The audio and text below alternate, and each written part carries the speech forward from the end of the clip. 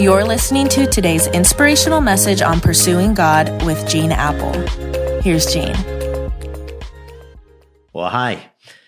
Just in case you missed the last couple of days of this podcast, Happy New Year to you.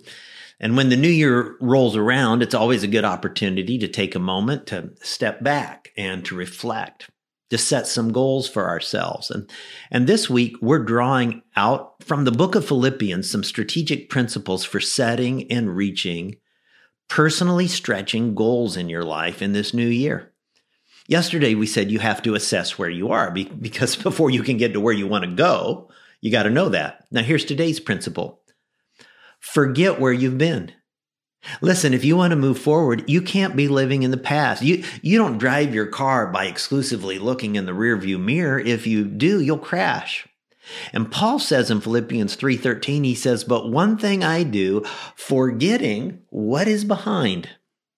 Friends, success in life always involves learning to forget some things. You'll never successfully adjust to living where you are now as long as you are hanging on to what used to be. You'll never find joy as an adult until you let go of some of the wounds of your childhood. We must learn from the past, appreciate the past, but not live in the past. And there's a big difference. There's two things we all need to forget from our past. Number one, just like the Apostle Paul, we need to forget our failures. We think of Paul as a pretty great person, right? But in reality, he had a very dark past. Before becoming a follower of Jesus, he persecuted, jailed, murdered followers of Jesus. And when Paul went to bed at night, he had all those things on his conscience, still able to picture them in his mind. Now, please hear me. It just makes me sad that there's so many followers of Jesus who continue to be paralyzed by the failures from their past that God has long since forgiven and forgotten. And friends, every single one of us have blown it. We all have so many, if I had to do it over again, incidents from our past.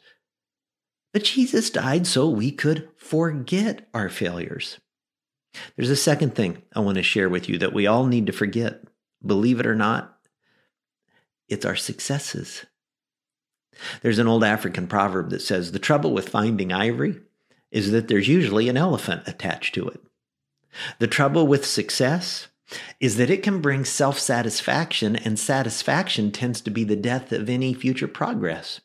After experiencing success, it's so easy to live on your laurels, to live in the past, to base your security on past performance. Paul had lots of success in his ministry. He's an old man when he writes these words in Philippians chapter 3. He's at a time most guys his age would be like retiring in a condo on the Mediterranean, playing shuffleboard, getting senior discounts on Tuesdays at Ross Dress for Less. But instead, he's forgetting what is behind, his failures and his successes.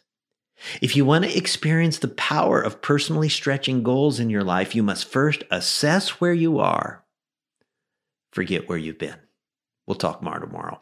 God, I thank you for these tremendous life-changing, life-shaping principles that the Apostle Paul gives us in Philippians 3. I pray that we'll reflect on them, reflect on his example, and that we'll take action in this new year that will take us to places we've not been before. And I ask it in Jesus' name. Amen. Amen. Honored to spend this time with you. Look forward to hanging out tomorrow. See you then.